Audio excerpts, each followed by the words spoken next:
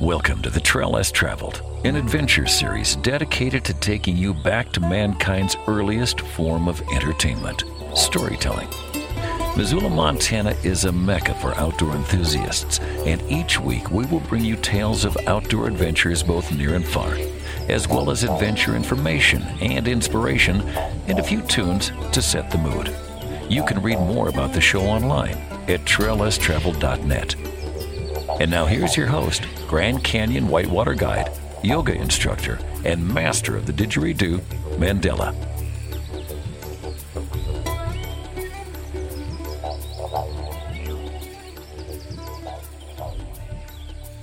It's evening, and we are floating here in Deepwater Basin. And Deepwater Basin is situated on New Zealand's South Island's west coast, under the Southern Alps, and I'm looking at a 600-meter cliff of granite covered in rainforest.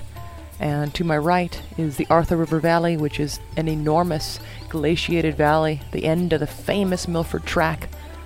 And continuing to the southwest, you will find the Tasman Sea and the rest of Fiordland National Park.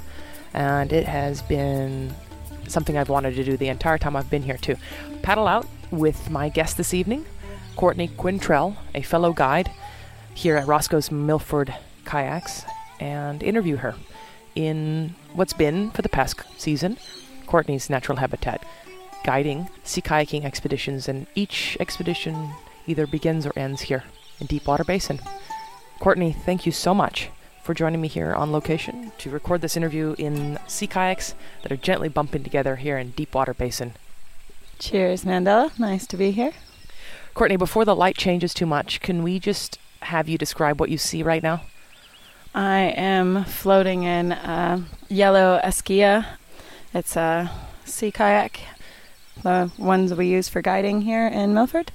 And around me is Ata Whenua, or the Shadowlands, known as Fiordland. And I'm calling them Ata Whenua right now because the sun's going down and they are making massive silhouettes in the sky.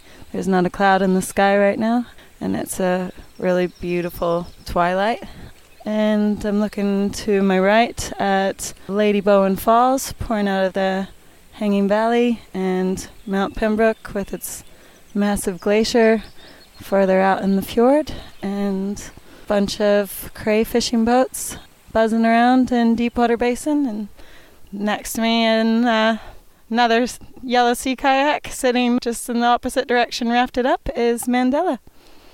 Wonderful. Courtney, can you tell us a little bit about these mountains and how tall they are, to put in perspective for the listener, and how they might have been carved? We're sitting on the Indo-Australian and Pacific plates right here in Piopiotahi, or Milford Sound, and millions of years ago there was a big subduction earthquake, and the Indo-Australian plate got submerged and the Pacific plate got pushed up, and it created all of these beautiful mountains in Fiordland and the Southern Alps that run the length of the South Island of New Zealand. But since the mountains got pushed up, we've experienced multiple ice ages and glaciation periods, and each time that happened, massive glaciers formed, and they got so heavy under their own weight they moved out of the mountains towards sea level due to gravity. And as they did this, they carved out the granite mountains and all of these massive vertical walls. Some of them, the summits around us, are about 1,400 meters. Some of them are over 2,000 meters, like Mount Pembroke. Right behind us is Mount Sheerdown, standing at over 1,800 meters. They're just massive walls, the type of walls that you look at and you think about scaling if you're a climber, or jumping off if you're a paraglider or a base jumper. But even if that stuff's not your cup of tea, you still just look around at all in awe. But when the glaciers melted and receded, the Tasman Sea flooded the fjords with salt water, and we've got a couple of rivers running out of the glaciated valleys and pouring into Deepwater Basin where we're floating. Courtney, as we float here, I'd love for you to take us back to where you come from. Now, you were born in California, but you grew up in Washington and Alaska. And then recently, for the past 4 seasons, you've been coming down and guiding, sea kayaking here where we're floating in the Milford Sound, in Piopiotahe, Atawhenua, the Land of Shadows Fjordland National Park. But take us back to your childhood. Where did you grow up, and how was adventure a part of your childhood?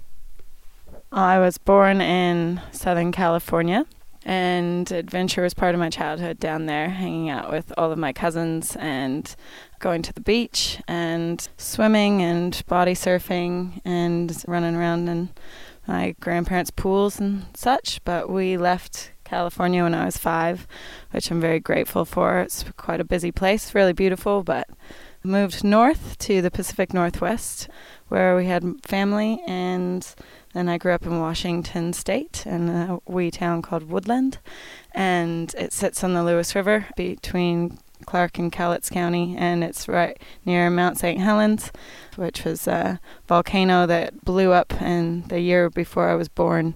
So when we moved there, we used to go up there a lot and check out Spirit Lake, and everything was covered in ash, and all the trees were broken, burnt sticks, and yeah, you could always see it from my parents' house and the lakes that were just up the road. They bought 10 acres on the Lewis River, and that's where I got to grow up. So I was pretty lucky, mowing fields and working with my dad and my brothers and my mom, and massive veggie garden and stuff.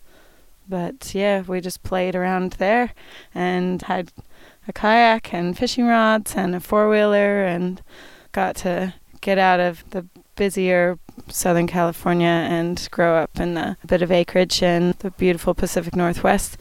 And it's quite cool because I go back now and really love looking at the house that we all built and I grew up in, and how the gardens have gotten bigger, and Mount St. Helens now is just completely rejuvenated with new trees and plants and fish in the streams and everything, and you can still see remnants of the volcano's destruction, but it's pretty cool to see how it's all grown back. If you've just joined us, the Trail Less Traveled is now floating on top of Deepwater Basin in 2 Neki sea kayaks in the Milford Sound in Fjordland National Park on New Zealand's South Island's remote and isolated west coast.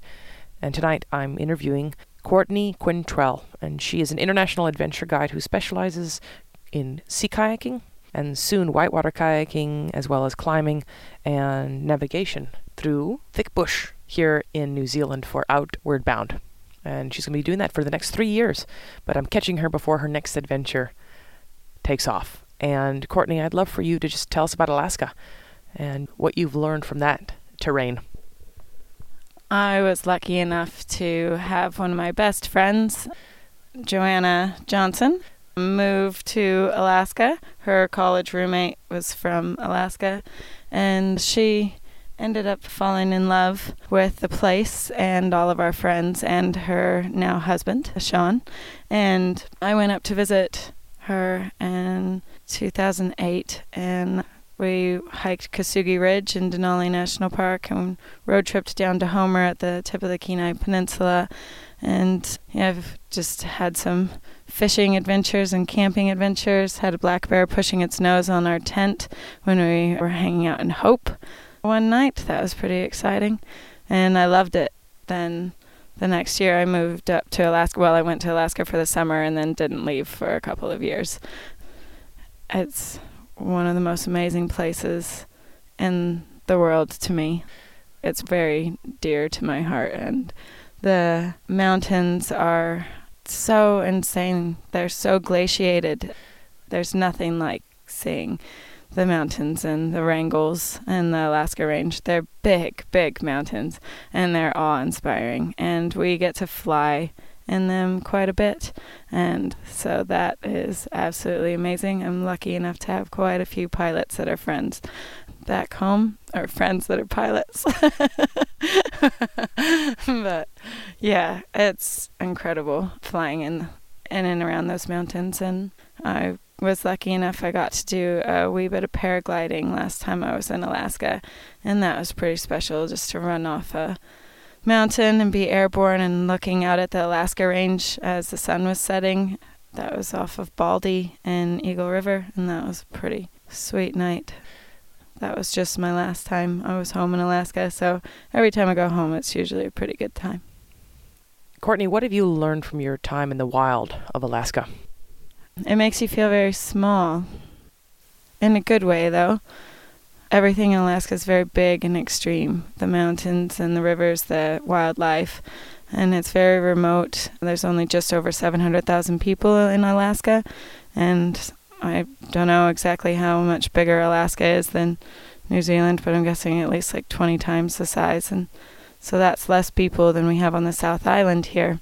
And when you go out into remote Alaska, you're in remote Alaska. There's no one there to help you out. The mountains in New Zealand are honest mountains, and you have to have a lot of respect for them. But yeah, I feel a bit safer in New Zealand, to be honest, because everything's so much closer. We're pretty remote here in Milford. Yeah. We're two of just a couple people here in Milford, really. We're the only ones floating around out here at night, but it's pretty awesome. The Alaska wild just makes me feel real tiny, and it's very good at challenging me. Just makes me feel like I have to trust myself that much more if I go out by myself in Alaska, which is a cool thing to experience. You are on the Trail Less Traveled, the community's source for adventure information and inspiration. And tonight the show is being harvested for you in a sea kayak, which is rafted up to my guest's sea kayak. And it's quite dark out, actually. We've been out here floating around for a while, so both of our eyes have adjusted to the darkness. There's a big fishing boat that's unloading a load of cray. Perhaps a truck has pulled up in the night to get the cray, and that truck will drive the only road in and out of here, 123 kilometers to the nearest town, Te Anau. And Courtney and I are just two folks, like she said, floating in some sea kayaks at night in Deepwater Basin. If we paddled for 15 kilometers right now from where we are to the northwest, we would come to the Tasman Sea. And potentially, if we kept paddling and a nice offshore was blowing us, we could come to Tasmania. But tonight we're going to stay here in deep water and pretty soon probably paddle in. But Courtney, I'd like to learn about perhaps a moment for you in the evolution of you as an adventurer, where you had an experience and you learned a lesson from that experience. Well, my first year in Alaska, when I first moved up there and made the amazing group of friends that I met, it came after kind of a rough time. I had lost my cousin and a good friend of mine named Jan, so my cousin Ryan and my buddy Jan, both to two different incidences, and so that was pretty rough, and just finished university and everything, and went up to Alaska for the summer, and it ended up staying for a couple of years and made friends with these really amazing people. All my friends in Alaska, the way they met was at the University of Alaska Anchorage Outdoor Club. They started the club, I don't know, like more than 15 years ago, probably getting closer to 20 years ago now. And they were all from different walks of life and majors, but loved skiing and climbing and hiking and camping and kayaking and such. And so they all started hanging out, and years later, now we've all been in each other's weddings, and everybody's having kids and stuff, and they're all getting to know each other. It's pretty awesome. A really amazing group of people. And when I first moved up to Alaska, I became friends with all of these folks through Joanna. And a couple years later, our good friends, Seth and Brandon, were out scouting for moose. Just went for a scenic flight, like just to cruise around. And Brandon was a younger bush pilot in Alaska. And they were flying around in his Super Cub. And they fell out of the sky, and we lost both of them, and it was a pretty rough experience. But I guess that was when I finally got over losing Jan and Ryan too, and helped my friends deal with losing more people that we loved. I guess the cool kind of crazy thing was that a few days after their funerals, which were pretty fun parties, we did a good job of getting out in the wilderness and doing some awesome camping missions and hikes and stuff to celebrate those guys. But I was about to leave Alaska to go to a wedding in Idaho. And I went to say goodbye to my buddy Joe at the Anchor, and he introduced me to Thane, and he was like, oh, I've got this mean open cockpit biplane, and you want to go for a flight tomorrow? I'm trained to do all these aerial acrobatic tricks and do barrel rolls and all this, and this was only like a week after a couple of my friends had died in a plane accident, but I said yes, and then the next day went for one of the most amazing flights of my entire life. It was so epic. It was a 1940s biplane with open cockpits where the parachute is strapped onto your seat and you're strapped into the plane. And we're actually flying like all over Lake Hood and just outside of Anchorage and north into the mountains, and he's doing barrel rolls, and we were inverted for a while, so just upside down in this open cockpit plane, and you could hear it stall when he was going up, and then the engine kicked back in, so it's just like dun dun dun dun dun dun dun dun dun dun dun dun dun dun dun dun dun, and then it took off again, and it was so amazing, and I had this most ridiculous smile on my face that whole time, and he said he'd never done that many tricks back to back, but he just could see me smiling, so he kept going. And all kayakers, this is the pedal on in, dinner is ready. So our radios just came on to let all kayakers, which would include Mandela and myself, that dinner is ready at the Pedal on In. So we'll have to wrap this up soon, I'm guessing. But I guess the end to that story was that now when I do things, I really do things for all of those guys that are gone. And I learned a lot from them being in my life, and they're still in my life. And they were amazing. I used to surf with Ryan, snowboard with Jan, ski or climb or play with Seth and Brandon, and skydive with Will. And I just think about them in a good way now. And they are part of why I try to go hard, or like kaikaha, as they would say in New Zealand. Yeah, they're my reminders every day to keep doing fun, crazy stuff, because it's good.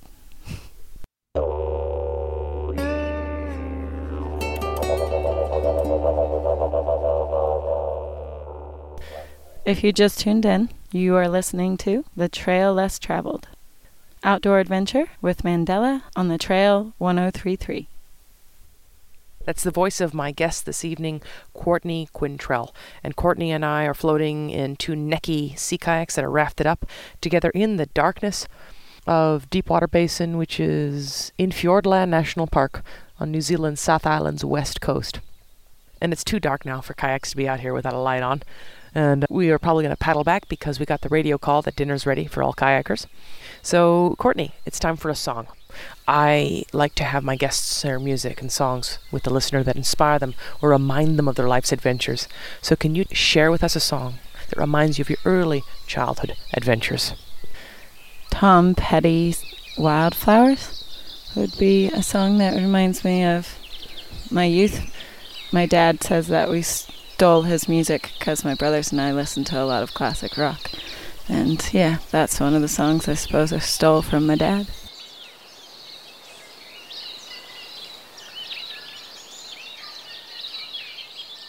Hey there, Mandela here. During the short break from the show, I'm keen to give you an insider's tip on the most comfortable clothing I've ever traveled in. Karuna clothing. Karuna clothing is handcrafted from natural fabrics, which soften naturally as they age. Karuna clothing, made by my friend Karen in Missoula, Montana, has designed their clothing lines to fit the moods of the places which have inspired them. They design simply and use the best fabrics. They create their own unique colors, strong and well sewn with love and laughter. My Karuna clothing skirt is the first thing I tossed into my duffel bag for this trip to record The Trail Less Traveled on location in New Zealand. You can find out more about this fine clothing and buy a unique piece for yourself at karunaclothing.com. That's Karuna clothing.com.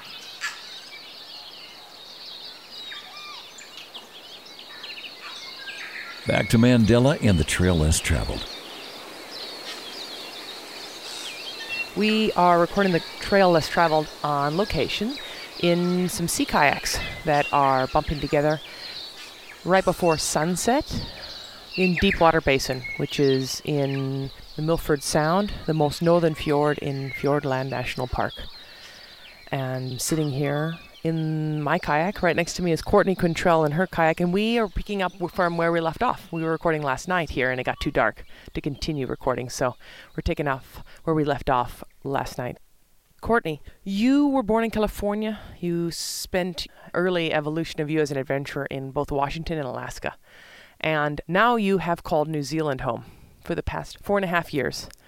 You guide sea kayaking expeditions here for Roscoe's Milford Kayaks. You also brew beer. You're a skydiver, whitewater kayaker. You're about to pick up a 3-year contract with Outward Bound, teaching whitewater kayaking as well as navigation in the rainforest. Badass! Babe alert! Courtney Quintrell. So can you take us back to coming to New Zealand 4.5 years ago?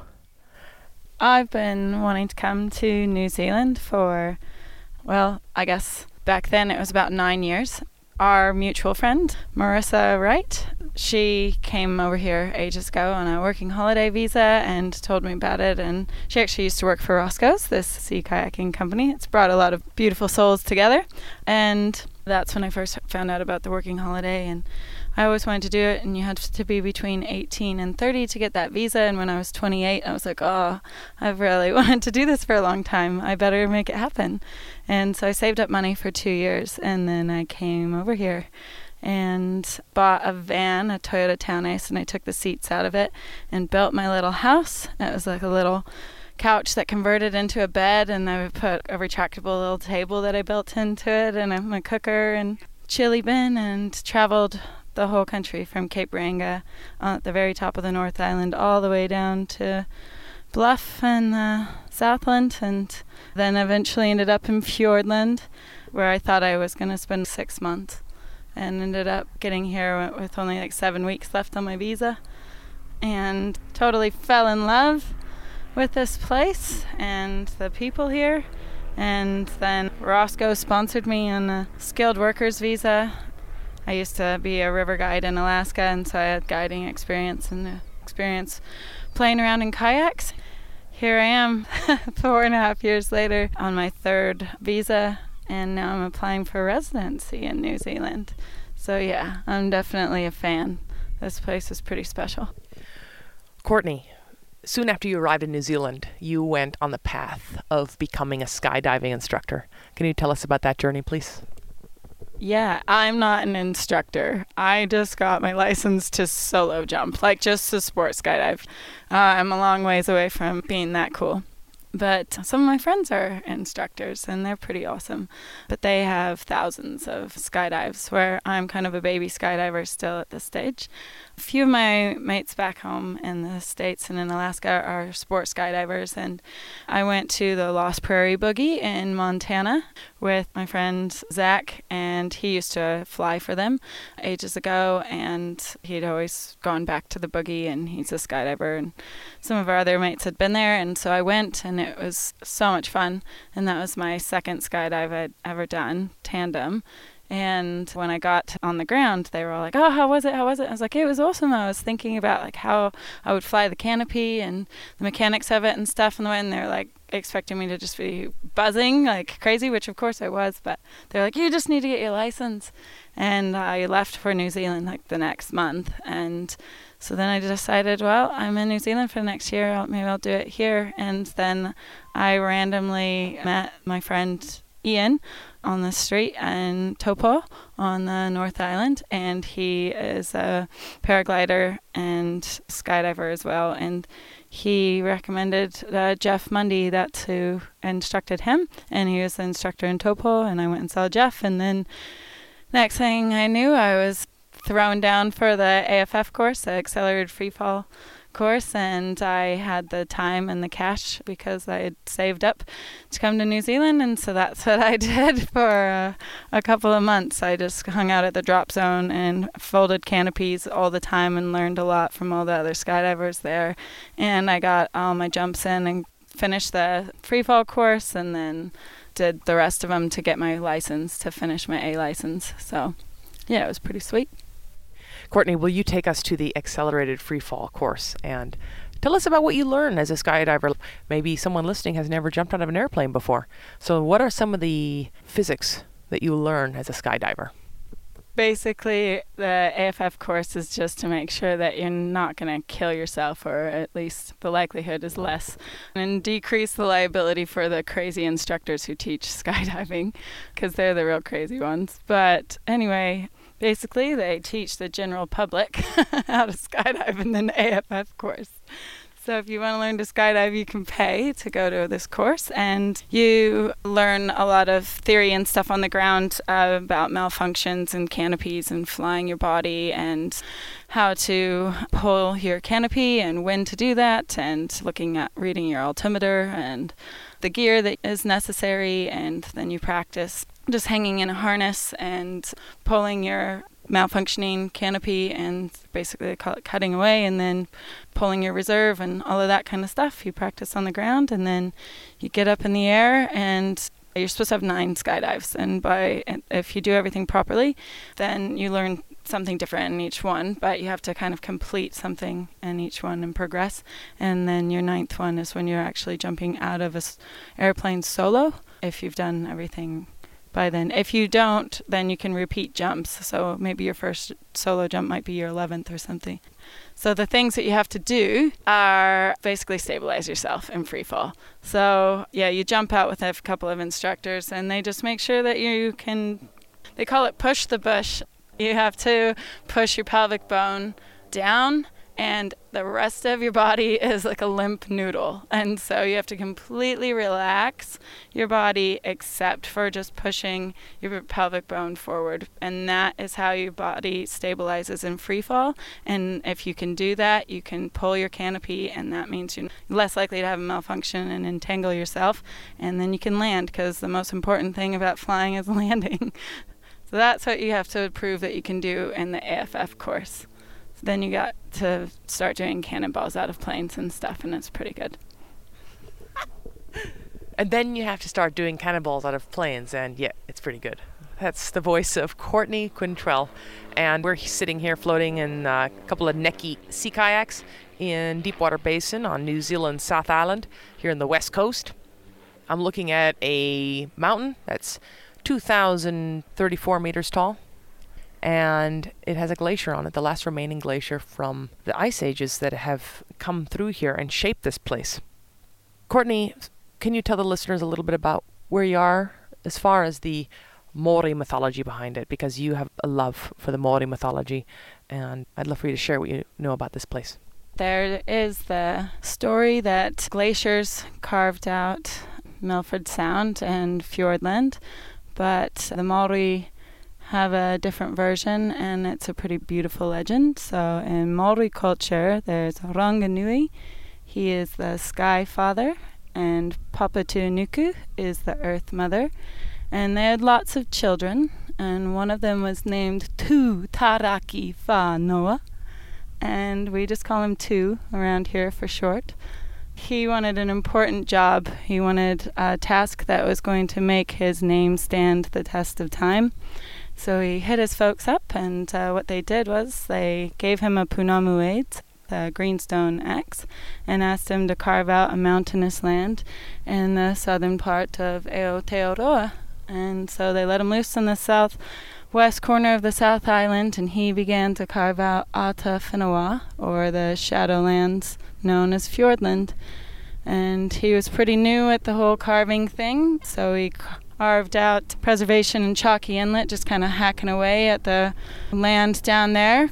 Mountains are a bit all over the show, lots of islands and such, and moved up to Dusky and Doubtful Sound and was still getting pretty rugged in his carving. And he invited his folks to check it all out, and they came down and they said, this is beautiful, but we think you can do better. So just take your time, son. Nice smooth mountain lines, perfect your craft. Watch your rubbish, don't be flinging boulders all over the show. So he kept carving and eventually he carved out 14 fjords, and his final fjord was Piopiotahi, or Milford Sound. And he decided that this was going to be his masterpiece. So he'd gotten pretty good at carving by the time he got this far north, and he sang a special Maori chant, and it took him one clean swoop with his Punamu aids, and he carved out Piopiotahi. And that's why we have the most vertical walls in Fjordland here, and the most stunning mountains, and some of the tallest mountains in the national park, because he was pretty smooth with his aids. No big rocky islands in the middle of the fjord here. And so when he invited his folks down to see this place, they had a look around and they said, "Well done, son. This is it. This is your masterpiece."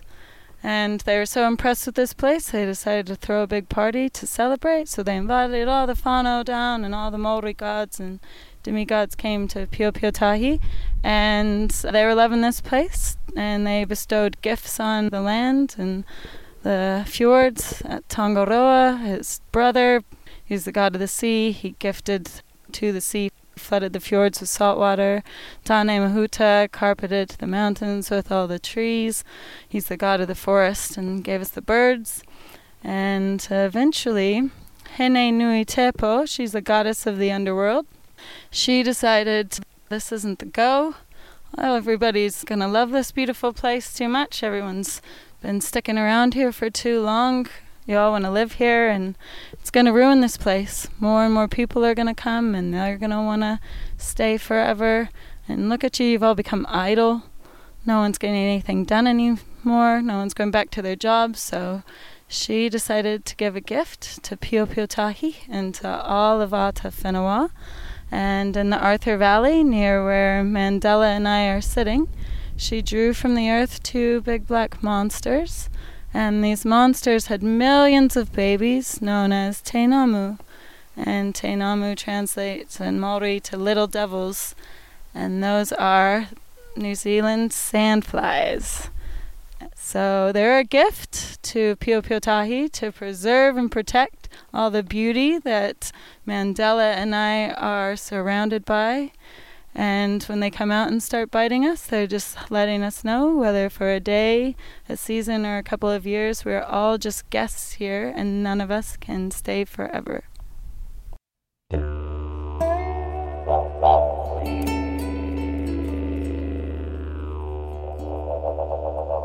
Beautiful. Thank you, Courtney. That is the story of Tutaraki Whānau and how he carved this place that we are floating in right now. Courtney and I are in 2 nekis, sea kayaks that we use as guides every day, and we just headed out into Deepwater Basin, but the breeze has picked up. I think we might be having an onshore that's bouncing off the sheer downs, and that wind is coming right back at us. And that's not too strong, but we need to make a plan because we're slowly but surely floating towards what eventually would be the Tasman Sea and, well, Tasmania. So we're going to make a plan, and it's time now for us to take a break. So Courtney, can you, while you're here and the wind is blowing you and we're holding our kayaks together, share a song with us that has reminded you of your journey thus far in Aotearoa, New Zealand? Barefoot Bluegrass, their song Feel Free. They're mates of mine from Alaska, actually.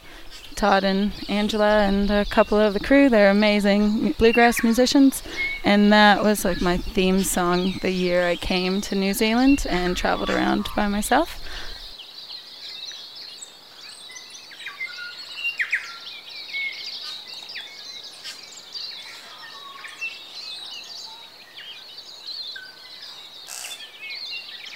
This evening, the Trail Less Traveled is being recorded in New Zealand on the South Island, and my guest, Courtney Quintrell, and I are both in 2 neki sea kayaks, and every day we use these boats to guide, and now we're just recording in them, and it's working out pretty well. And we decided to change direction. We paddled to the entrance to the Arthur River Valley Courtney, I'd love to talk to you now about this valley that's behind us, the glaciated valley that's just behind us, and the journey that some of the Maori would have taken for the past 800 years to come here to collect greenstone, and why that greenstone is so precious.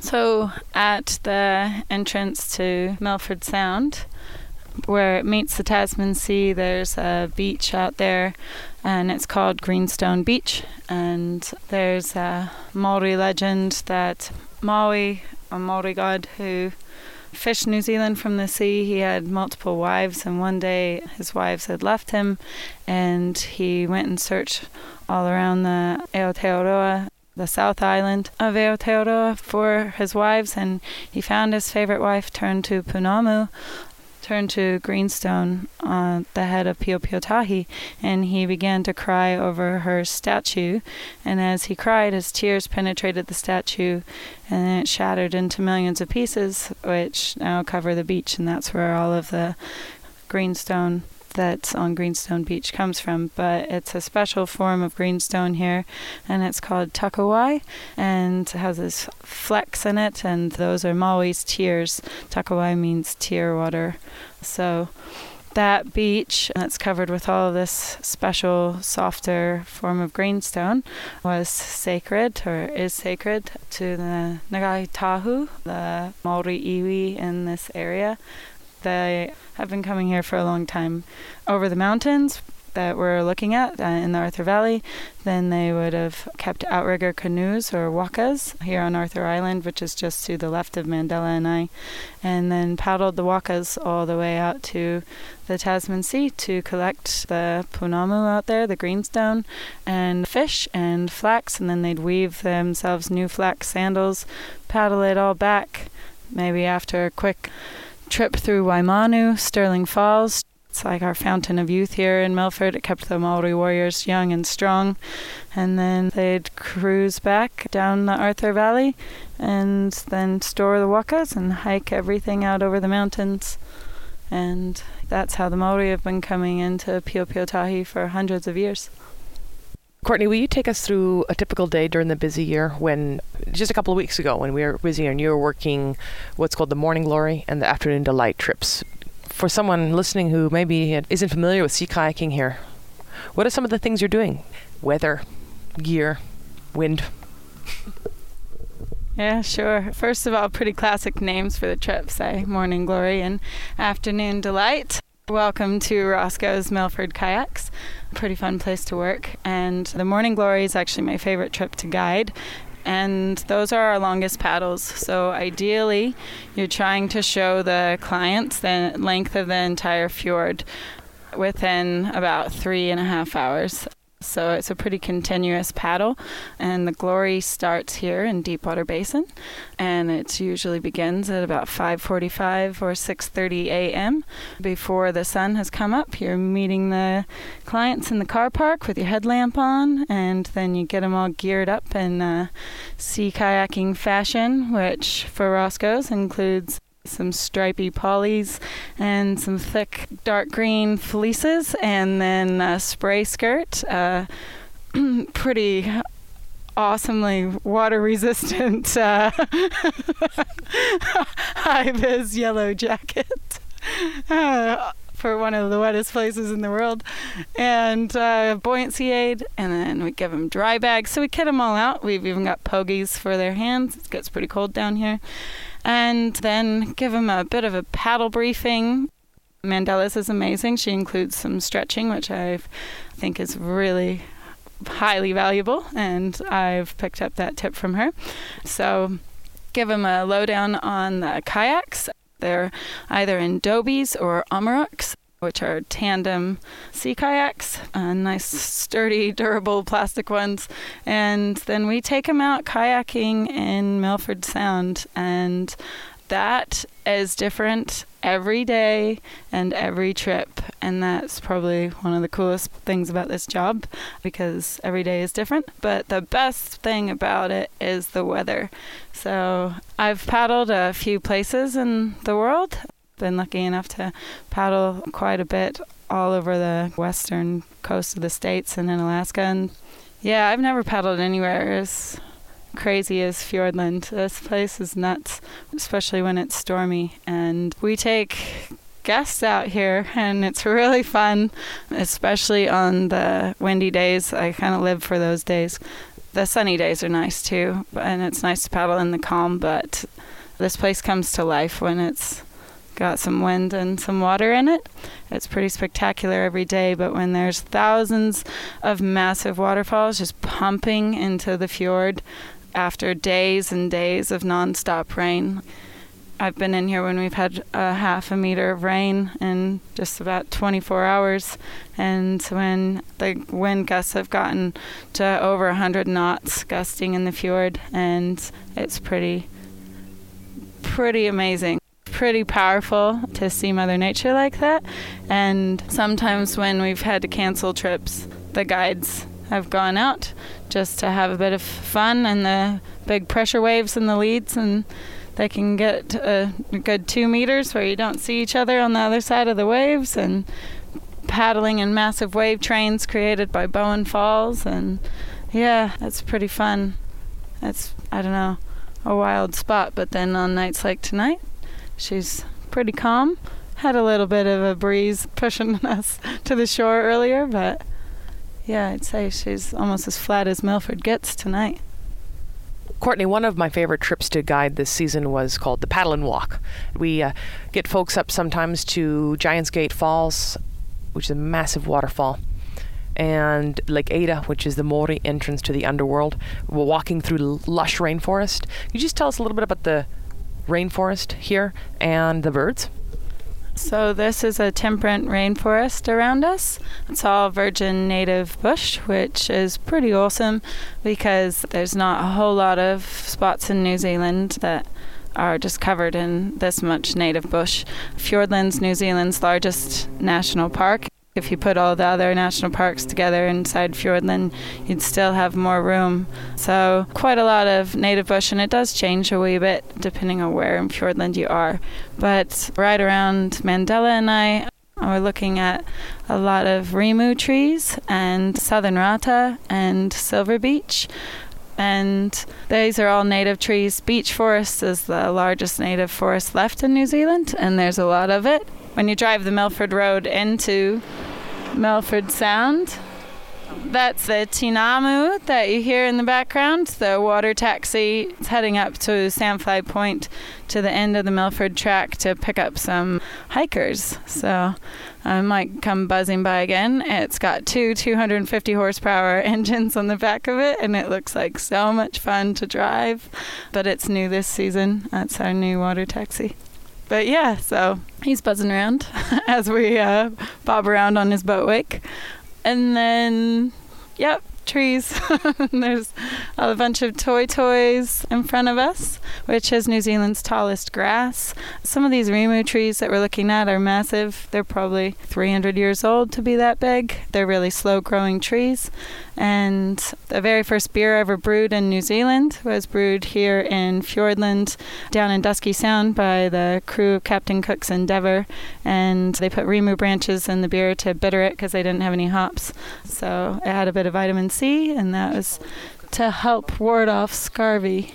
So I'm going to hand the mic back to Mandela because we got to paddle. We've got boats coming through, and we're in the channel. And we'll be back right with you in a moment.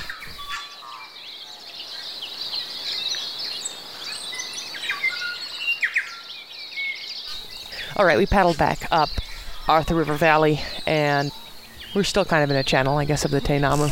But that's how it goes when you're recording on location. Here we are in some sea kayaks, and there's definitely some wind blowing, and we're, passing some electronics back and forth as we record here on location in New Zealand on the South Island, Milford Sound, Piopiotahe, Fiordland National Park. Courtney, you were just talking about the Rimu beer and the first beer that was brewed here, and actually the anniversary of that beer being brewed just passed April 1st, 1773. But you're a beer maker, you're a brewer, and you've been brewing here in Milford Sound in this isolated spot. And the water you use is phenomenal. Can you first tell us about the water that you use to make the beer here, and then some of the beers you've made here in Fiordland? Yeah, so Mandela and I can see where the water I brew with comes from. By looking to our right, Lady Elizabeth Bowen Falls. It's a 163-meter high glacially fed waterfall pouring out of the Bowen Valley, and it's just west of the boat terminal here in Milford Township. And we have a hydro generator connected to that waterfall. It's connected to the river, really, just above the waterfall, a big pipeline, and that comes down behind the boat terminal to like a big generator shed, and that's what powers the town. And then we have our water supply going down to like 2 massive containers, and then down in just using gravity basically to get down into town. It does go through a filtration system, but yeah, that's where all of our water comes from, is Lady Bowen Falls. And it was ice only so many hours ago up on the glaciers, and it's pretty tasty water. And so sometimes we're lucky enough to make pretty tasty beer with it. Sometimes I'm not sure that it's the water that's the problem, but it doesn't turn out as well. But yeah. When I first arrived here in New Zealand, there was a Wild Foods and Brews Fest, which is? Wild Foods and Brews was the child of Adam Collier, I'd say, and Tex, Matt Walker, 2 Roscoe's guides, and they're into their homebrewing, and they're both hunters, and especially Tex is really into hunting, and Adam's a keen diver. He's a good free diver and scuba diver and a spear fisherman, and so they started this Wild Foods Festival with some Milford locals, and it was just a little thing at Paddleon Inn, which is where all of us Roscoe's guides live here in Milford Sound, in our little village of employee housing. And we have a bar, and we're quite proud of it. We're the only ones that have a bar since they shut the pub on us a few years ago here in Milford. And Tex is a beautiful wood maker, and he made a beautiful bar for it. And that is where it all started, in the Avery at Paddleon Inn, and it's grown. The event's gotten bigger and bigger to where now we're setting up these big marquees. We've got a lot more home brewers, and all of the brews were always made by Milford locals, and all of the food was caught or killed and prepared by Milford locals, and it has become our best event. It's so much fun, and we had more than 200 people last year and this year. Ty, this lovely guy, he's an amazing musician that used to work in Milford ages ago, lives in Queenstown, has come down and put on some live music. Mandela played the didgeridoo for everybody and blew their minds this year, which was pretty awesome. And yeah, we had some of the local fishermen give us a bunch of shark and crayfish, so I made a bunch of food. And then there was venison and wild pig and kenna, which are sea urchins, and last year we had wallaby stew and possum stew and sea cucumber salad and all sorts, lots of like pawa fritters or abalone fritters. And yeah, it's amazing. It's a big feast, and now we've gotten some local craft breweries involved. I used to work at the Golden Bear Brewery up in Mapua, which is up in the Abel Tasman area, and yeah, he drove the length of the South Island to come down to our festival this year and brought us a couple of kegs. So Chur Jim, that was amazing. There was Invercargill Brewing, Jabberwocky, and Altitude, a couple of local breweries that also gave us some beer because we were worried that we didn't have enough piss for everybody this year. And so we reached out to some of the brewers, and they were happy to help. And some of them even came to the event. And it rained, I think, 400 mils or something insane that day. Beautiful sunshine the week before, beautiful sunshine after, but classic Fiordland. Major heavy rain, and amazing job on all the tarpology and such that everybody put up to put on a really awesome event. The whole community came together for that one. So yeah, it was a pretty rad success. You are on the Trail Less Traveled, and today the Trail Less Traveled is being harvested for you in a sea kayak. And my guest this evening, Courtney Quinchell, is in a matching Necky sea kayak. We're floating here at the mouth of the Arthur River Valley. This is the end of the Milford Track, 54-kilometer walk. Used to be the only way to get into this isolated region of Fiordland. You'd have to walk for 4 days to get here. Courtney, when Lieutenant James Cook first landed in New Zealand, he landed up in Gisborne, up on the northeast of the North Island.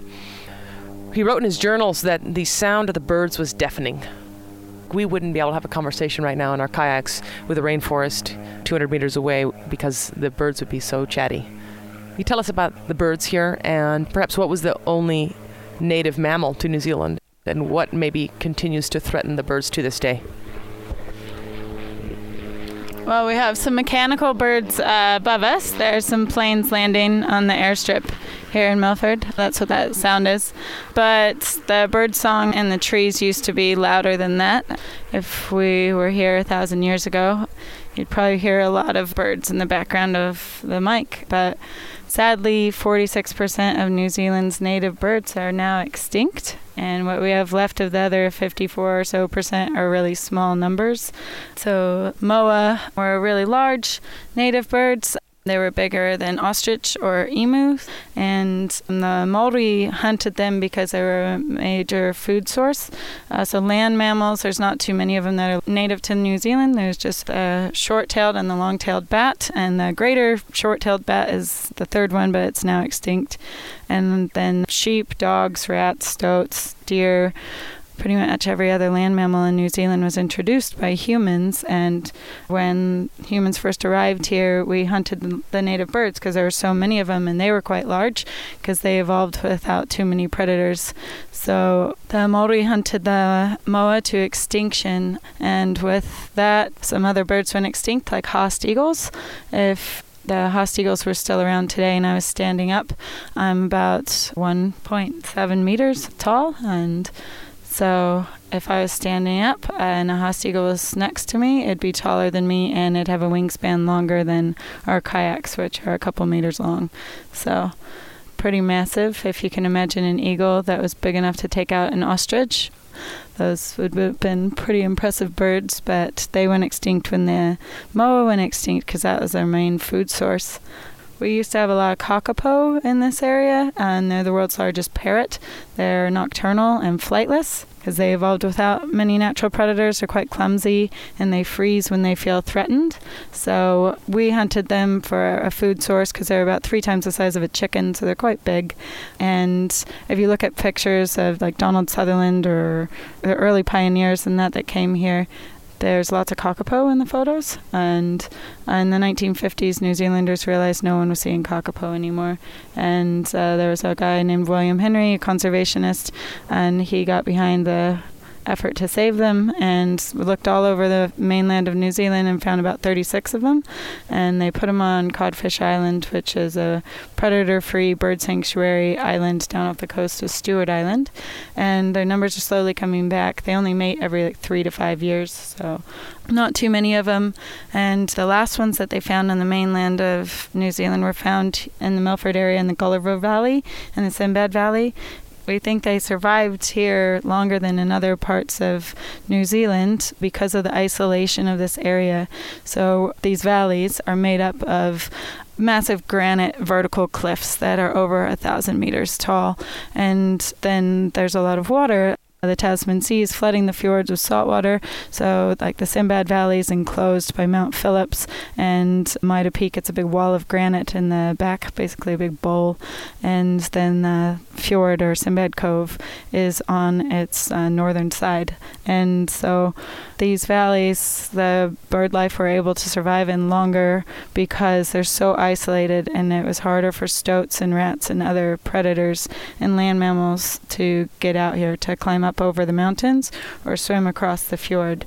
So yeah, we've got a couple of bird sanctuaries around Milford, like in the Sinbad Valley, where we do lots of pest control, stoat and rat trapping and possum control, and trying to get the numbers of invasive pests down and the numbers of native bird life increasing. Courtney, I'd love for you to share with us your further experiences with the wildlife here, particularly the bottlenose dolphin and what it's like to race them in the fjord. Well, they'll always win. They're a lot faster swimmers than we are paddlers, unfortunately, but the dolphins are hands down my favorite part of this job. I'm a very lucky woman to be living and working in New Zealand's most beautiful national park, and Fiordland is hands down my favorite part of New Zealand after seeing the whole country, or a lot of it. I love it here, but the dolphins are my favorite when they show up. There's nothing better than paddling around with them, and they love when you chat to them, so I always talk to them, and they come right up underneath my kayak. They're the largest bottlenose dolphins in the world down here, because this is the farthest south you will really find bottlenose, and so the water's quite cold in Fiordland. So the bigger they are, the warmer they can keep their internal body temperature, and so they're quite big. They're about the length of these kayaks, and they can be a couple meters long, and they're quite playful and social, and they really have their days of loving the kayaks, and it's nothing like being loved by a bottlenose dolphin in Fiordland. It's pretty cool. Like, a couple of them will get underneath your kayak at once and just start pumping water, like be belly side up underneath you. And I've actually ridden on a wave of bottlenose dolphins. I felt like I was on a chariot of dolphins, and it was pretty epic. Yeah, it's pretty good. That's just one of the things you do as a guide here. I'm looking towards a waterfall that's 9 kilometers away, Stirling Falls, and that's another massive, massive glacier-fed waterfall that you paddle under. Tell us about paddling under that waterfall. It's kind of like paddling into a hurricane. It's pretty good fun. Depending on how spicy you want to make it for your clients and how much rain we've had and how big it is, it can be a varied experience. It's 151 meters high, and depending on how much water is coming off of it, it can be very, very powerful, and definitely plenty of wind in there to capsize a little sea kayak. But we paddle into it because it's really good fun, and the bigger it is, the more challenging it is, and I've definitely had some fun experiences under there. It's a lot of wind and water in your face, but it's one of those things that unless you come work for Roscoe's, you don't get to do every day. And so every time I paddle into Stirling Falls, even though I sometimes get to do it twice a day or even 3 or 4 times, I'm loving it, every minute of it. It's super exhilarating and fun, and the clients really love it too. So yeah, it's kind of a special thing that we just offer on these trips, and it's crazy fun. And the rainbows that you get in it, and the twilighter in the summer, like when the sun's hitting it, you're just paddling through full arching rainbows in the spray and the mist while like dolphins swim around you. It's pretty good. Welcome to New Zealand. And the place she's talking about, we're floating in right now as we record the show.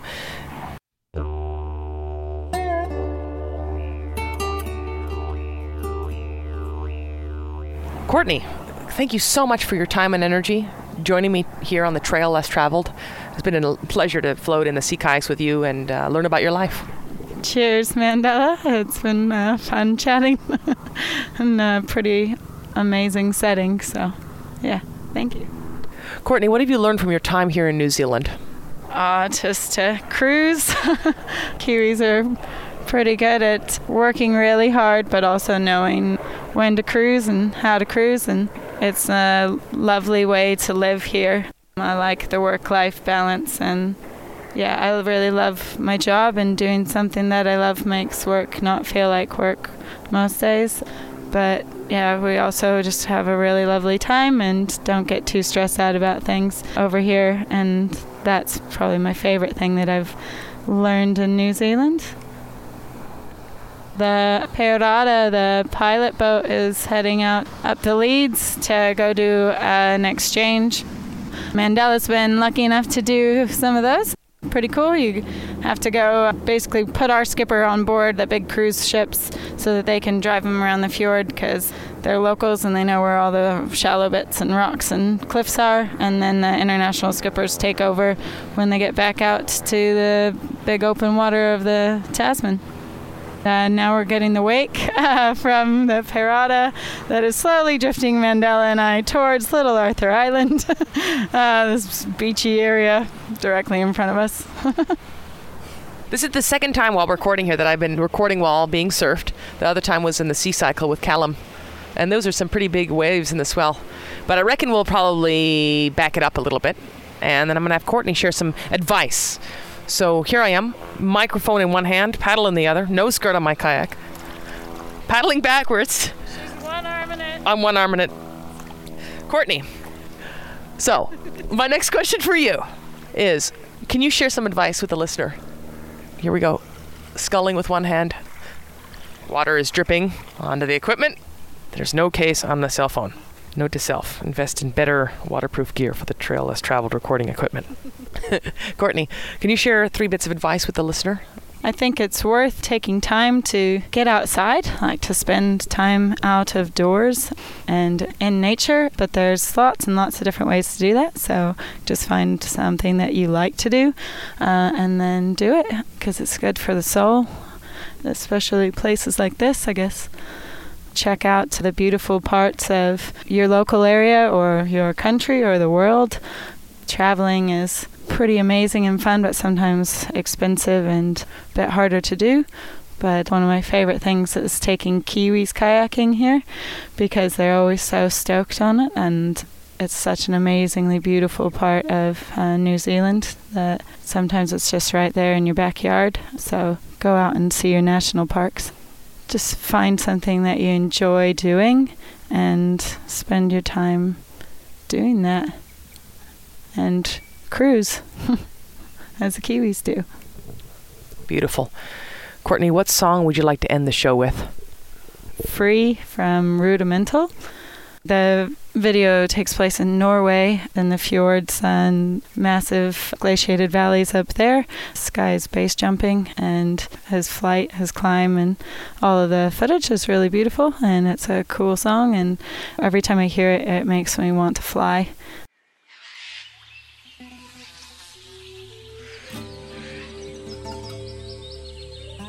Kia ora, Missoula. Mandela here, your host of the Trail Less Traveled, an adventure series dedicated to documenting humanity by collecting sound effects and interviews from the most remote locations around the planet. You can subscribe to the Trail Less Traveled podcast on iTunes and check out traillesstraveled.net to follow the show as it is recorded on location around the world. I'd like to thank my guest for this week, Courtney Quintrell. Courtney is an international adventure guide specializing in skydiving, sea kayaking, whitewater kayaking, motorcycle touring, sailing, orienteering, and beer brewing. Courtney spent many years in Alaska, but now calls New Zealand home. She is passionate about Maori culture and is, in my opinion, the ultimate outdoor babe. My name is Mandela, your host of the Trail Less Traveled, and my goal for the show is to take you, the listener, back to mankind's earliest form of entertainment, storytelling. Therefore, every week I will be interviewing an adventurer about what they do, how they do it, and how you can start adventuring in a similar fashion.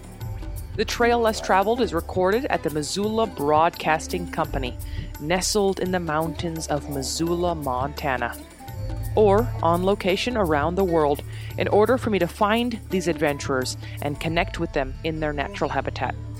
My adventure tip this week regards orienteering. Maps are drawn with the same symbols worldwide, and the colors on the map roughly resemble those you see in real life. Blue stands for water, white for normal forest, green for thick forest, black mostly for built objects, and yellow depicts open areas. However, brown representing elevation contours is the most important color for navigation. Fold the map so that you can point your thumb to your last known position. Make sure you can see the whole distance towards your next control. Always keep the map oriented according to your direction of travel. This way, you'll see the upcoming objects in the terrain as you move along your thumb on the map as you go. Well, that's it for this week, my friends in Missoula and around the world. But until next week's adventure, please go on and get outside. Shred that gnar, because as we all know, the gnar simply does not shred itself.